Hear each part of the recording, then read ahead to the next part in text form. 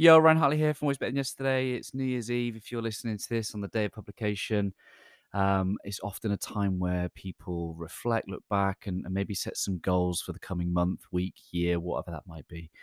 And I saw this one liner on somebody else's page recently, and it said that a goal is a personal promise to your future self.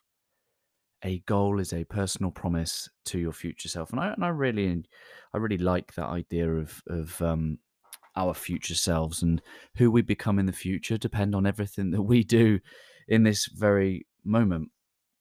And I have moved further and further away from goals over the last few years, and I think Sadhguru says it best: is when we strive for something, it reveals its absence, which can then promote a feeling of lack.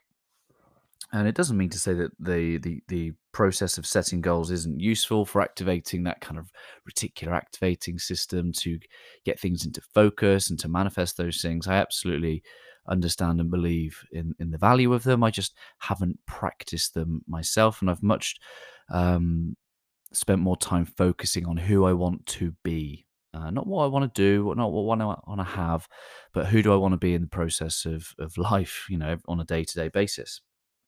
And I think a goal being a personal promise to your future self enables us to kind of do a bit of both, is to set that goal, but also having that recognition of who we are becoming in the process.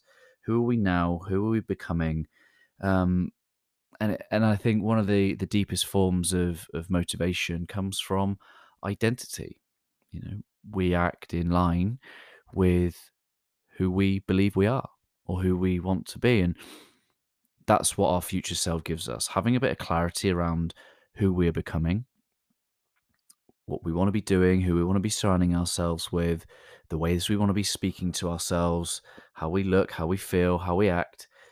We can create that image, and then we can do everything in the now to show up to become that person.